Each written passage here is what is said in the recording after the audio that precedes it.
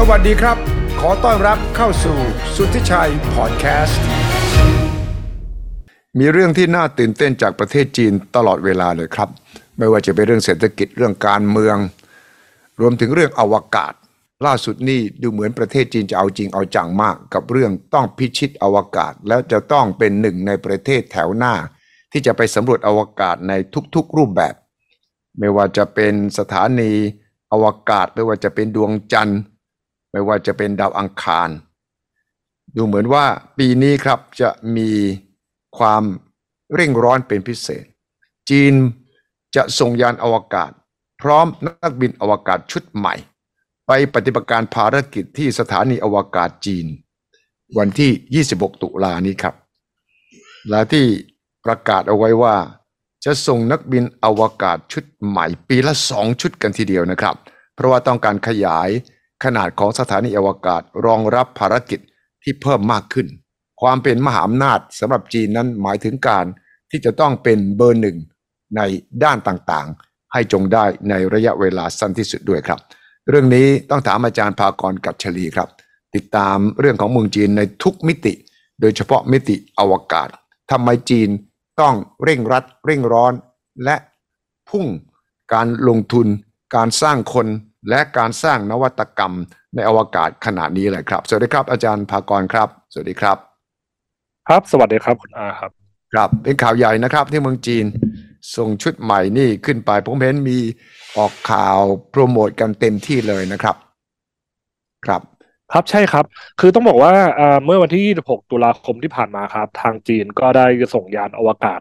นะครับที่ชื่อว่าเซินโจ17นะครับพร้อมนักบินอวกาศนะครับเครือทีมใหม่นะครับเครือ3คนขึ้นไปปฏิบัติการนะครับที่สถานีอวกาศจีนโดยต้องบอกว่าตามกำหนดของจีนเนี่ยนะครับเขาก็จะมีการที่จะส่งนักบินอวกาศเนี่ยขึ้นไปปฏิบัติการที่สถานีอวกาศของเขานะครับปีละ2 ทีมนะครับโดยระยะเวลาในการปฏิบัติการเนี่ยนะครับก็จะไม่เกิน6 เดือนนะครับดังนั้นเนี่ยจริงๆแล้วเนี่ยผมเชื่อว่าหลายคนน่าจะเพิ่งคุ้นข่าวไปเองว่าเมื่อช่วงกลางปีที่ผ่านมานะครับเผื่อพฤษภาคมเนี่ยจีนก็เพิ่งจะส่งทีมหนึ่งขึ้นไปนะครับแล้วพอวันที่26ที่ผ่านมานะครับเผื่อปลายตุลาเนี่ยก็มีอีกทีมหนึ่งไปแล้วพอขึ้นไปแล้วเนี่ยเขากำหนดแล้วนะครับว่าจะกลับมาสู่โลกเมื่อไหร่นะครับอย่างทีมที่เพิ่งส่งขึ้นไปเมื่อไม่กี่วันมาเนี่ยนะครับมีกำหนดการว่านะครับคือเมษายนปีหน้าจะเดินทางกลับสู่โลกแล้วก็จะมียานอวกาศชุดใหม่นะครับขึ้นไปนะครับทำการผลัดเปลี่ยนหน้าที่กันอย่างเมื่อวันที่26ที่ผ่านมาเนี่ยเขาขึ้นไปที่ตัวที่ไปปฏิบัติการที่สถานีอวกาศจีนนะครับแล้วทีมเดิมเนี่ยก็มีกำหนดการว่าจะกลับมาสู่โลกในวันที่31ตุลาคมนี้ก็คือเหมือนกับว่าเขาก็มีแกปในส่วนของการเปลี่ยนถ่ายงานกันประมาณ4-5 วันซึ่งก็จะเป็นประมาณเนี้ยนะครับในแต่ละครั้งแต่ละรอบที่มีการหมุนเวียนนักบินอวกาศที่ขึ้นไปปฏิบัติหน้าที่โดยภารกิจหลักๆเลยของนัก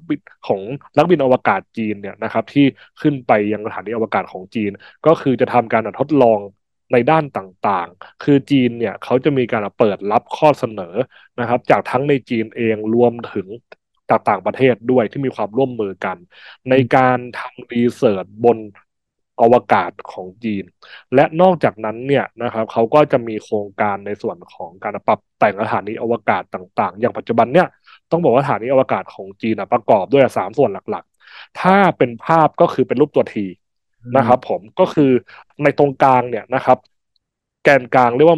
าโมดูลที่เรียกว่าเทียนเหอนะครับและขนาบข้างด้วยโมดูลห้องปฏิบัติการนะครับที่เรียกว่าเว่นเทียนแล้วก็เมิ่งเทียน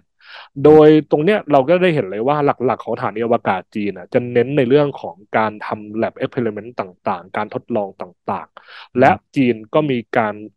ที่วางแผนเอาไว้ว่าจะมีการขยายโมดูลให้มีขนาดใหญ่ขึ้นในอนาคตเพื่อที่จะรองรับนะครับในส่วนของการทำงานที่มากขึ้นรวมถึงเปิดรับ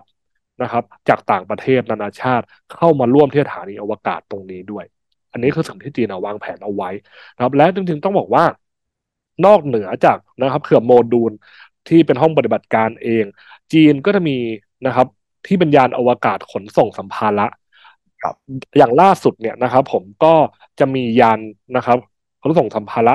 ลำใหม่ของจีนเนี่ยกำลังจะมาที่สถานีอวกาศของจีนด้วยเพื่อที่เตรียมพร้อมไว้สำหรับในส่วนของภารกิจต่อไปด้วยเหมือนกันซึ่งตรงนี้ก็คือสิ่งที่จีนประกาศออกมานะครับแล้วต้องบอกว่าจีนเองอ่ะไม่ได้มุ่งมั่นแค่สถานีอวกาศของจีนเท่านั้นแต่ตอนเนี้ยเราได้เห็นว่าจีนมีการแสดงจุดยืนว่าต้องการที่จะร่วมมือกับนานาประเทศ นะครับรวมถึงในโครงการสำรวจดาวอื่นๆอย่างเช่นนะครับเขามีประกาศว่าจะส่งนักบินอวกาศของจีนขึ้นไปเหยียบบนดวงจันทร์เนี่ยภายในคศ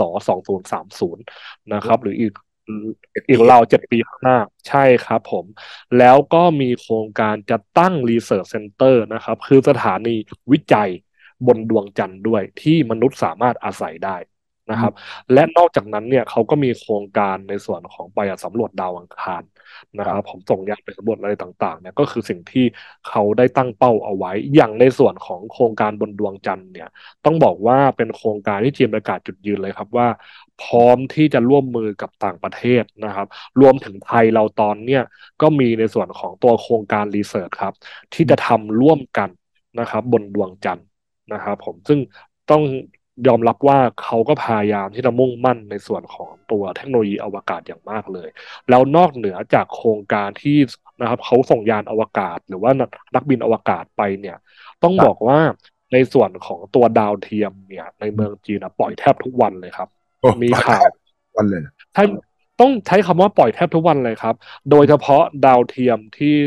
ทำเกี่ยวกับในด้านสำรวจระยะไกลนะครับและอย่างในส่วนของตัวโครงการที่บนดวงจันทร์เนี่ยจีนก็กำลังจะส่งดาวเทียมรีเลย์สัญญาณนะครับดาวเทียมรีเลย์สัญญาณคืออะไรคือเป็นดาวเทียมที่ทำให้ภาคพื้นดินเนี่ยสามารถที่จะคอมมูนิเคตสื่อสารได้นะครับบนดวงจันทร์เพราะว่าต้องบอกว่าในปีหน้าเนี่ยโครงการของจีนคือจะส่งยานฉางลำใหม่ไปสำรวจอีกด้านหนึ่งบนดวงจันทร์ซึ่งอีกด้านหนึ่งในภูมิทัศน์เลยต่างๆเนี่ยใช่อืมใช่ครับทำให้สัญญาณเนี่ยมันอาจจะมีการเชื่อมต่อกับโลกได้ค่อนข้างน้อยดังนั้นเนี่ยเขาเลยต้องส่งดาวเทียมรีเลย์สัญญาณเพื่อทำให้สามารถที่จะ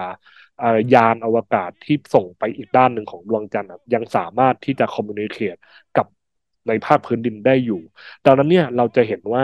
ในแต่ละโครงการของจีนเขามีการที่เขาจะวางแผนเป็นขั้นเป็นตอนนะครับอย่างเช่นเขาวางแผนว่าเขาจะสำรวจอีกด้านหนึ่งของบนดวงจันทร์เขาอืมก็มีการประกาศแผนว่าเขาจะทำยังไงให้ยังสามารถที่จะเชื่อมโยงกันได้ในส่วนของการเชื่อมต่อเขาก็เลยกำลังออกแบบในส่วนของดาวเทียมรีเลย์สัญญาณซึ่งจะปล่อยในครึ่งปีหน้า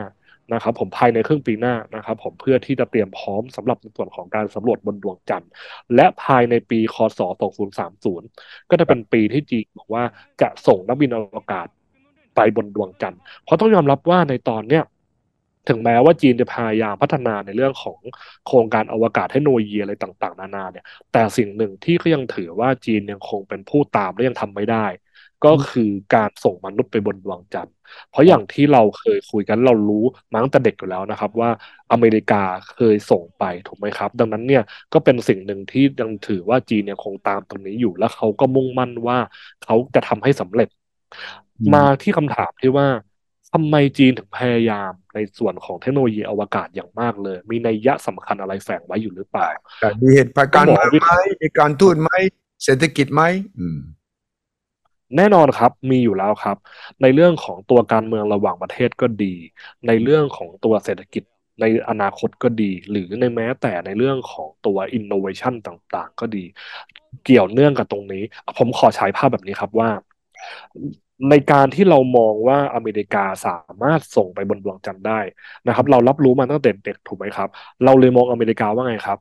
มองว่าเป็นประเทศที่มีเทคโนโลยีขั้นสูงถูกไหม มี High Innovation มีเทคโนโลยีมีวิทยาศาสตร์ชั้นนำเลยทำให้สามารถที่จะสำรวจอะไรต่างๆมีองค์กรนาซาที่เรารับรู้เป็นองค์กรขนาดใหญ่นะครับเป็นผู้นำทางด้านนี้ถูกไหมครับดังนั้นเนี่ยถ้าจีนสามารถที่จะทำตรงนี้ได้เหมือนกันในการที่ทำโครงการต่างๆให้สำเร็จสามารถส่งนะครับนักบินอวกาศไปบนดวงจันทร์ได้นั่นหมายความว่าเขาจะได้รับการยอมรับมากยิ่งขึ้นถูกไหมว่ามี innovation มีวิทยาศาสตร์ที่ก้าวล้ำเหมือนกัน และอีกในหนึ่งนะครับผมจีนกำลังมุ่งมั่นที่จะเป็นมหาอำนาจถูกไหมครับและตามที่เขาตั้งเป้าเอาไว้ก็คือว่าเขาจะมีความทันสมัยแบบจีนซึ่งต้องยอมรับว่าในเรื่องของการสำรวจอวกาศก็ถือว่าเป็นความฝันอย่างหนึ่งของเขาเหมือนกันที่เขาพยายามทำมาโดยตลอดในตรงนี้แล้วเนี่ยถ้าเขาทำได้ก็จะสามารถพูดได้เต็มปากว่าเป็นมหาอำนาจถูกไหมครับและทางด้านอวกาศเนี่ยต้องบอกคือมันไม่ใช่แค่เป็นเรื่องของทางการเมืองอย่างเดียวแต่มันเป็นเรื่องขององค์ความรู้ทางวิทยาศาสตร์และเทคโนโลยีถ้าสมมติว่าสามารถที่จะทำโครงการต่างได้ตามเป้าที่วางเอาไว้นั่นหมายความว่า innovation คุณมีในขั้นสูงแล้วคุณถึงทำได้ถูกไหมครับเนี่ยแหละคือสิ่งที่เขาพยายามทำเพราะต้องบอกว่าโครงการอวกาศของจีนเนี่ยก็จะผูกโยงกับในเรื่องของตัว innovation ในด้านอื่นๆด้วยอย่างเช่นที่ผูกโยงกันอย่างใกล้ชิดก็คือทางด้านการบินและดาวเทียมเนี่ยก็ไม่ใช่แค่เรื่องของเทคโนโลยีอวกาศอย่างเดียวแต่ยังส่งผลต่อเรื่องอื่นด้วยอย่างเช่นระบบนำทางนะครับผมนาวิเกชันต่างๆนะครับและตอนนี้จีนพยายามพัฒนาในเรื่องของอะไรครับ communication technology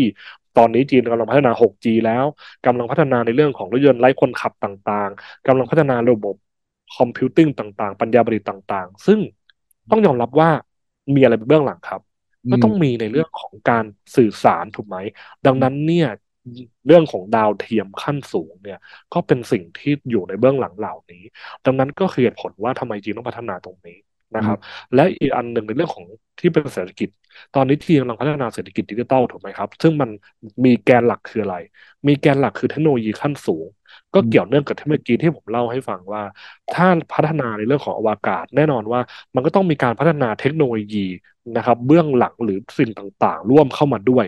ซึ่งมันก็จะมีในส่วนของตัวองค์ความรู้ลายทางที่ออกมาเรื่อยๆซึ่งมันจะขับเคลื่อนในส่วนของเศรษฐกิจที่ต้องใช้เทคโนโลยีขั้นสูงของจีนเองนะครับแล้วพอจีนสามารถที่จะทำสิ่งเหล่านี้ได้แน่นอนว่าจีนก็จะมีคอนเน็กชันแล้วก็ได้รับการยอมรับจากนานาประเทศแล้วก็จะทำให้สามารถเชื่อมโยงกับต่างประเทศได้มากยิ่งขึ้นซึ่งตอนนี้เองนะครับผมจะเห็นว่าจีนเนี่ยพยายามออกบอกว่าฉันนะครับเปิดรับความร่วมมือจากต่างประเทศนะครับและจะไม่มีในเรื่องของการกีดกันตรงเนี้ยต้องบอกว่าเป็นสิ่งที่จีนตอบโต้ในสิ่งที่จีนเคยโดน ถ้าเรายังจำกันได้นะครับผมอเมริกาเคยออกกฎหมายห้ามองค์กรนาซาของอเมริกาในการแลกเปลี่ยนองค์ความรู้หรือร่วมมือกันกับจีนในด้านเทคโนโลยีอวกาศใช่ตรงเนี้ยแหละครับคือจุดเปลี่ยนสำคัญเลยเหมือนกันที่ทำให้จีนมุ่งมั่นมากๆในการที่จะทำเทคโนโลยีอวกาศของตนให้ทัดเทียมแล้วก็ก้าวล้ำกว่าอีกเพราะในตัวกฎหมายที่อเมริกาออกมาเนี่ยทำให้จีนไม่สามารถที่จะร่วมในส่วนของตัวสถานีอวกาศนานาชาติแล้วพอจีนทำสถานีอวกาศของตนเองสำเร็จจีนก็เลยประกาศเลยว่าฉันพร้อมที่จะร่วมมือกับนานาประเทศเออเออครับพอบอกว่าพร้อมจะร่วมมือกับนานาประเทศเนี่ยความหมายคือว่าตะวันตกสกัดกั้นฉันบอยคอตฉันก็ไม่สนใจฉันก็พร้อมจะเดินหน้าจับมือกับประเทศที่ร่วมมือกับเราได้รัสเซียเป็นต้นใช่ไหมครับแล้วก็อีกหลายประเทศถูกต้องครับ ถูกต้องครับจริงๆตอนนี้ก็มีในเรื่องของตัวโครงการรีเสิร์ชนะครับเกี่ยววิจัยทางด้านอวกาศแล้วเกี่ยววิทยาศาสตร์เนี่ยจากไทยเราก็มีการร่วมมือกับจีนด้วยเหมือนกันก็มีการวางแผนเอาไว้ว่าจะมีการนะครับนำไปรีเสิร์ชนะครับที่ดวงจันทร์นะครับตรงเนี้ยก็คือแผนที่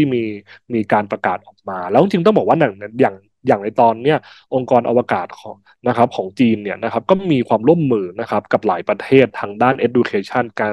การเรียนการสอนองค์ความรู้ทางด้านอวกาศรวมถึงระบบนำทางดาวเทียมต่างๆนะครับผมและพอพูดถึงเรื่องอวกาศเนี่ยคนอาจจะมองแค่นอกโลกเนาะแต่จริงๆแล้วชั้นบรรยากาศข้างในเรื่องของการพยากรณ์อากาศอุตุนิยมวิทยาต่างๆก็เกี่ยวเนื่องกับระบบตรงนี้ทั้งนั้นครับซึ่งอย่างโดยส่วนตัวผมเองเนี่ยนะครับผมเรียนจบจากนะครับที่เมืองจีนตอนปอโทก็คือชื่อว่ามอการบินและอวกาศปักกิ่งนะครับซึ่ง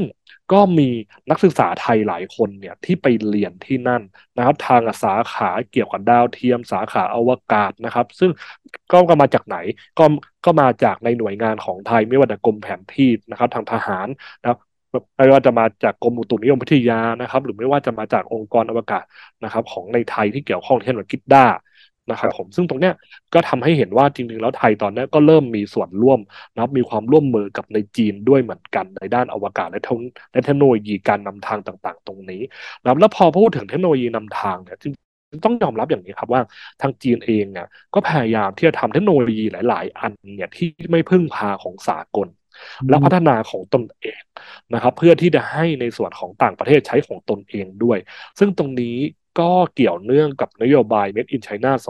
2025ในการเปลี่ยนตัวเองจากเป็นในส่วนของการรับนวัตกรรมจากคนอื่นมาเป็นในการสร้างนวัตกรรมเองนะครับผมซึ่งผมเชื่อว่าหลายคนคงเคยได้ยินตัวระบบดาวเทียมที่ชื่อว่าเปยโตนะครับผมหรือว่า BDS ซึ่งอันเนี้ย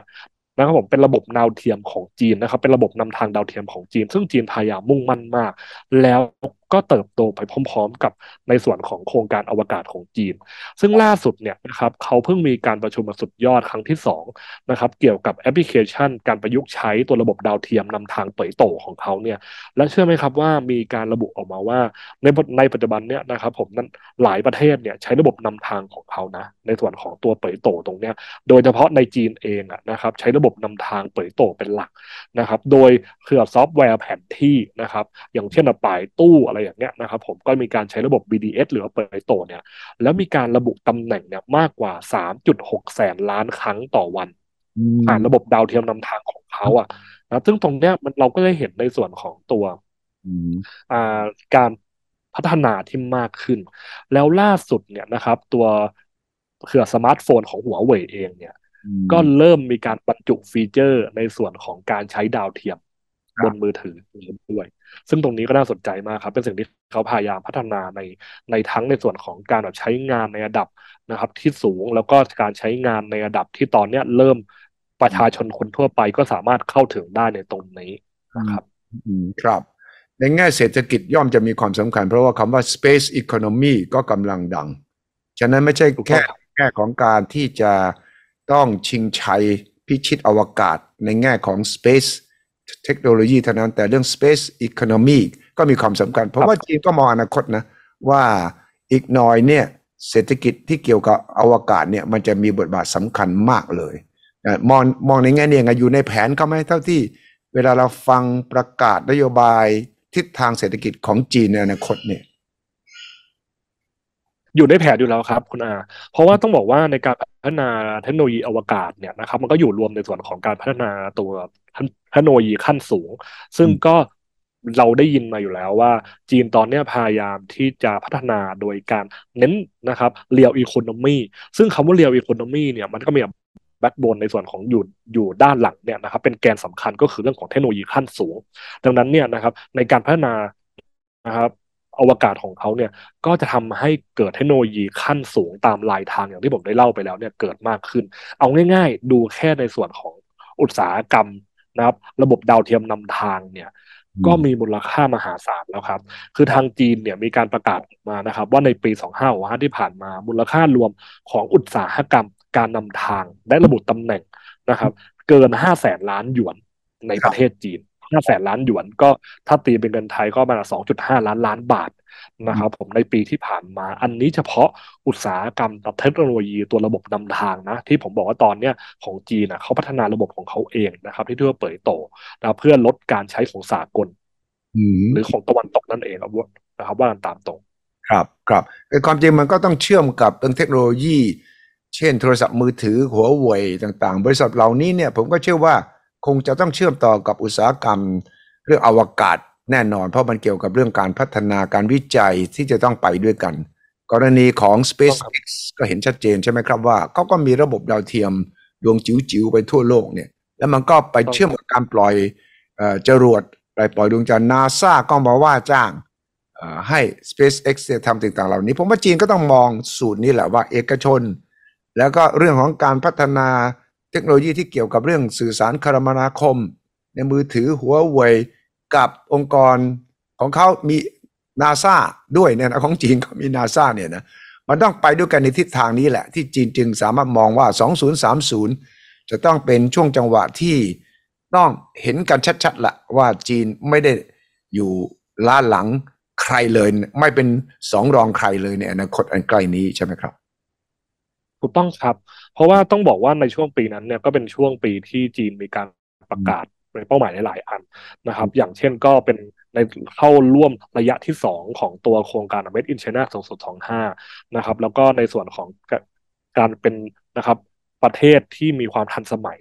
อืมนะครับผมในที่มีอัตลักษณ์แบบจีนนะครับผมและอย่างที่คุณอาได้พูดครับว่าในตอนเนี้ยของจีนเองเนี่ยไม่ได้เน้นในเรื่องของตัวอวกาศที่มาจากทางภาครัฐเพียงอย่างเดียวแต่เริ่มเปิดกว้างสำหรับในส่วนของเอกชนเพิ่มมากขึ้นเราเริ่มได้เห็นในส่วนของการปล่อยดาวเทียมจากภาคเอกชนนะคครับรับที่เยอะขึ้นแล้วตอนนี้นะครับในจีนเขามีศูนย์ปล่อยดาวเทียมนะครับผมก็เริ่มมีการขยายศูนย์ปล่อยดาวเทียมที่ใช้สำหรับภาคเอกชนหรือเชิงพาณิชย์โดยเฉพาะ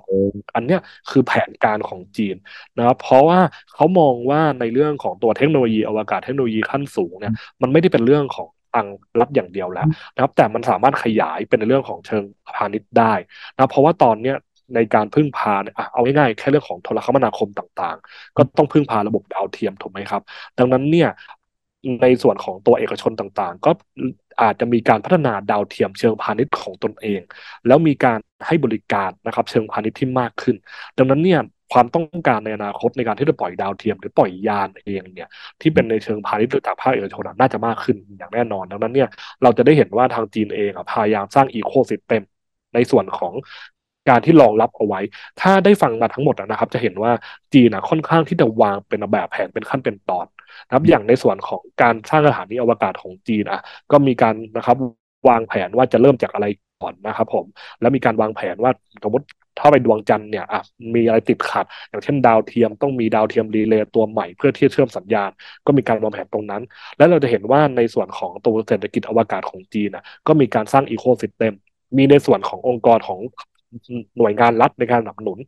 และเริ่มมีอีโคซิสเต็มสำหรับภาคเอกชนที่สามารถเข้ามาปลักได้ในตรงนี้นะครับและเริ่มมีการขยายไปสู่ตลาดต่างๆนะครับอย่างเช่นมีในส่วนของตัวตลาดนำทางนะครับแล้วเริ่มนะครับมีปลั๊กอินเกี่ยวกับโทรคมนาคมและไปสู่ตลาดอื่นอีกซึ่งในการประชุมสุดยอดเนี่ยนะครับผมตัวระบบนำทางของจีนที่เพิ่งจัดขึ้นไปเนี่ยมีการพูดถึงเรื่องของตัวแอปพลิเคชันอันอื่นที่ใช้ตัวระบบนำทางโดยตรงและโดยอ้อมรวมถึงตัวที่เรียกว่าเซมิคอนดักเตอร์หรือว่าชิปซึ่งตรงนี้แหละน่าสนใจครับว่าอย่างที่ผมบอกไปเลยว่าในการพัฒนาเทคโนโลยีอวกาศของจีนมันไม่ได้อยู่แค่เรื่องของอวกาศแต่มันมีนัยสำคัญคือเป็นเรื่องการพัฒนานวัตกรรมขั้นสูงซึ่งเราเลยได้เห็นว่าในการประชุมสุดยอดในเรื่องของระบบนำทางเองเนี่ยก็ไม่ได้หยุดพูดถึงเรื่องดาวเทียมหรือพูดถึงเรื่องของระบบนำทางแต่ยังมีพูดถึงสิ่งอื่นที่เกี่ยวข้องที่เป็นเทคโนโลยีขั้นสูงของจีนอย่างเช่นเหมือนชิปเซมิคอนดักเตอร์นี่คืออีกหนึ่งเหตุผลว่าทำไมจีนต้องมุ่งมั่นในการพัฒนาตรงนี้ของตนเองเพราะถ้าไปมองอีกมุมหนึ่งทางตะวันตกและอเมริกาเองก็มีข้อกังขาในตรงนี้ถูกไหมครับอย่างเช่นมีข้อกังขาเกี่ยวกับหัวเว่ยเกี่ยวกับตัวเทคโนโลยีโทรคมนาคมของจีนว่าจะเกี่ยวข้องกับทางการอาหารหรือเปล่าเกี่ยวข้องกับทางภาครัฐของจีนหรือเปล่าแล้วก็มีการในส่วนของการกีดกันทางการค้าเกี่ยวกับเรื่องเซมิคอนดักเตอร์ตอนนี้เราเลยได้เห็นจีนตอบโต้ด้วยในส่วนของการมีการข้อจำกัดในเรื่องของการเครือส่งออกนะครับแลกหรืออะไรต่างๆที่เกี่ยวข้องกับในส่วนของการพัฒนาเซมิคอนดักเตอร์แล้วจีนก็จะพัฒนาเซมิคอนดักเตอร์แล้วก็ชิปของตนเองด้วยโดยเฉพาะชิปที่เกี่ยวข้องกับระบบปัญญาประดิษฐ์และเทคโนโลยีขั้นสูงซึ่งแน่นอนว่าระบบดาวเทียมและเทคโนโลยีขั้นสูงต่างๆก็ต้องใช้ชิปด้วยถูกไหมครับใช่ใช่และผมยังเชื่อว่าจีนมองเรื่องสงครามด้วยว่ามันจะมี war space war หมายความว่าถ้าเทคโนโลยีทางด้านอาวุธยุทโธปกรณ์เนี่ยมันก็ต้องเกี่ยวข้องกับเรื่องอวกาศทั้งหลายแหละฉะนั้นนี่ก็เป็นอีกมุมหนึ่งไม่ใช่แค่เรื่องของอวกาศเฉยๆเศรษฐกิจเฉยๆแต่เป็นเรื่องของกรณีศึกสงครามที่ต้องเข้าใจเพราะไอ้อวกาศนี่มันวิธีการสอดแนมเรื่องของการเอาชนะในสงครามในอวกาศเนี่ยมันก็จะเกิดขึ้นได้จีนก็คงมองในแง่ทางด้านการทหารยุทธศาสตร์ทางทหารเหมือนกันนะครับอาจารย์ถูกต้องครับคือลองมองง่ายๆครับว่าตอนเนี้ยนะครับ ขนาดตอนที่เมื่อต้นปีเนี่ยมีในเรื่องของการล้ำนะครับน่านฟ้าถูกไหมครับตอนนั้นก็เริ่มมีการพูดถึงกันแล้วว่ามีการสอดแนมมีอะไรกันหรือเปล่านะครับแล้วตอนเนี้ยเราก็ต้องยอมรับว่ามีการปล่อยดาวเทียมกันอยู่ตลอดนะครับไม่ใช่แค่ดาวเทียมในเรื่องของการสื่อสารแต่รวมถึงที่ใช้ทางการอาหารถ้าสมมติว่าจีนจะเป็นมหาอำนาจเนี่ยแล้วไม่ได้มีเทคโนโลยีอะไรเป็นของตนเองเนี่ยนะครับผมแน่นอนว่าจีนจะต้องมีปัญหาแน่นอนถูกไหมนะครับดังนั้นเนี่ยเขาก็เลยมองว่าความมั่นคงทางอวกาศความมั่นคงทางเทคโนโลยีเกี่ยวข้องกับอวกาศก็คือสิ่งสำคัญ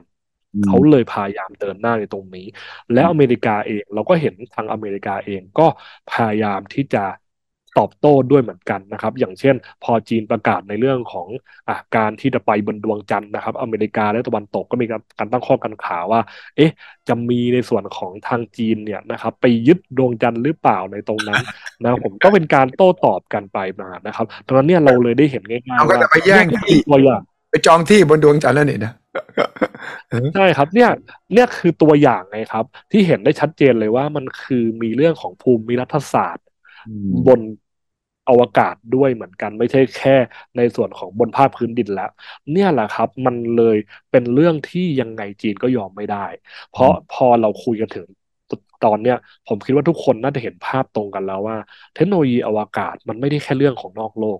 มันไม่ได้แค่เรื่องของอวกาศแล้วล่ะแต่มันมีในทุกแง่มุมที่เกี่ยวข้อง เพราะการที่เราจะพัฒนาเทคโนโลยีอวกาศได้อย่างที่ผมย้ำมาหลายรอบมันมีอะไรที่มันอยู่ลายทางที่เกี่ยวข้องเยอะมากไม่ว่าจะสร้างระบบระเบียบกฎหมายต่างๆนะครับไม่ว่าจะสร้างในส่วนของตัวเทคโนโลยีองค์ความรู้ต่างๆที่เกี่ยวข้องซึ่งมันสามารถที่จะขยายประโยชน์ได้ทั้งในเรื่องของตัวเศรษฐกิจเรื่องของเทคโนโลยี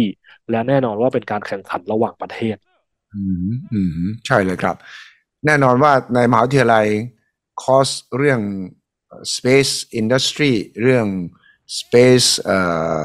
research คงจะมากขึ้นตามตัวด้วยใช่ไหมครับในสถาบันการศึกษาทั้งหลายมากขึ้นครับโดยเฉพาะในจีนอันนี้ต้องบอกว่าถ้าเราดูมหาวิทยาลัยในจีนเนี่ยโดยเฉพาะมหาวิทยาลัยทางด้านที่เกี่ยววิทยาศาสตร์เนี่ยเราจะเราเราเราจะเริ่มเห็นคอร์สตั้งแต่ปอตรีเนี่ยที่เกี่ยวข้องกับอวกาศมากยิ่งขึ้น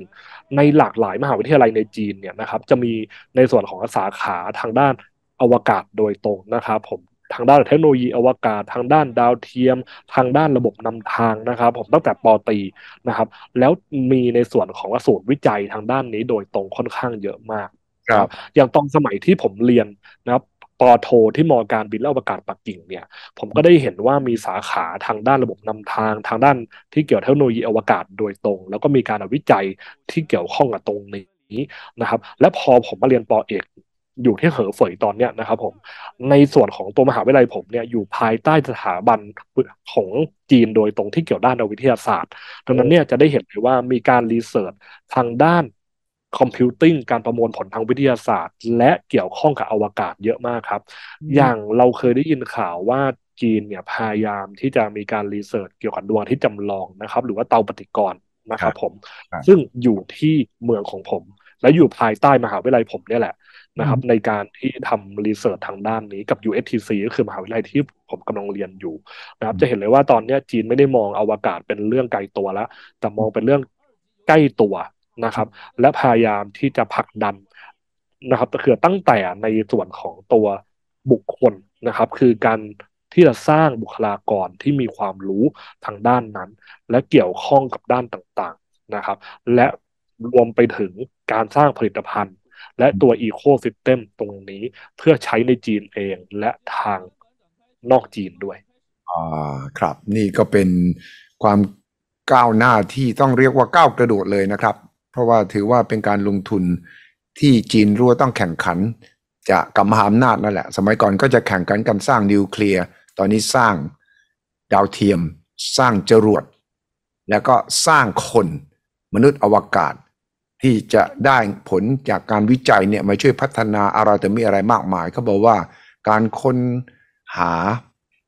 ในอวกาศนั้นไม่ใช่เพียงแค่เราทำไมต้องไปดวงจันทร์ทำไมต้องไปดาวอังคารแต่ในกระบวนการขั้นตอนนั้นเนี่ยงานวิจัยทั้งหลายเนี่ยมันมีผลมากต่อการที่จะสร้างนวัตกรรมในภาคอื่นๆด้วยนะครับไม่ใช่เฉพาะภาคที่เกี่ยวกับเรื่องของอวกาศอย่างเดียวเท่านั้นนี่เป็นอีกหนึ่งก้าวที่สำคัญของจีนนะครับที่ เขาเพิ่งส่งมนุษย์อวกาศยานอวกาศขึ้นไปอีกรอบหนึ่ง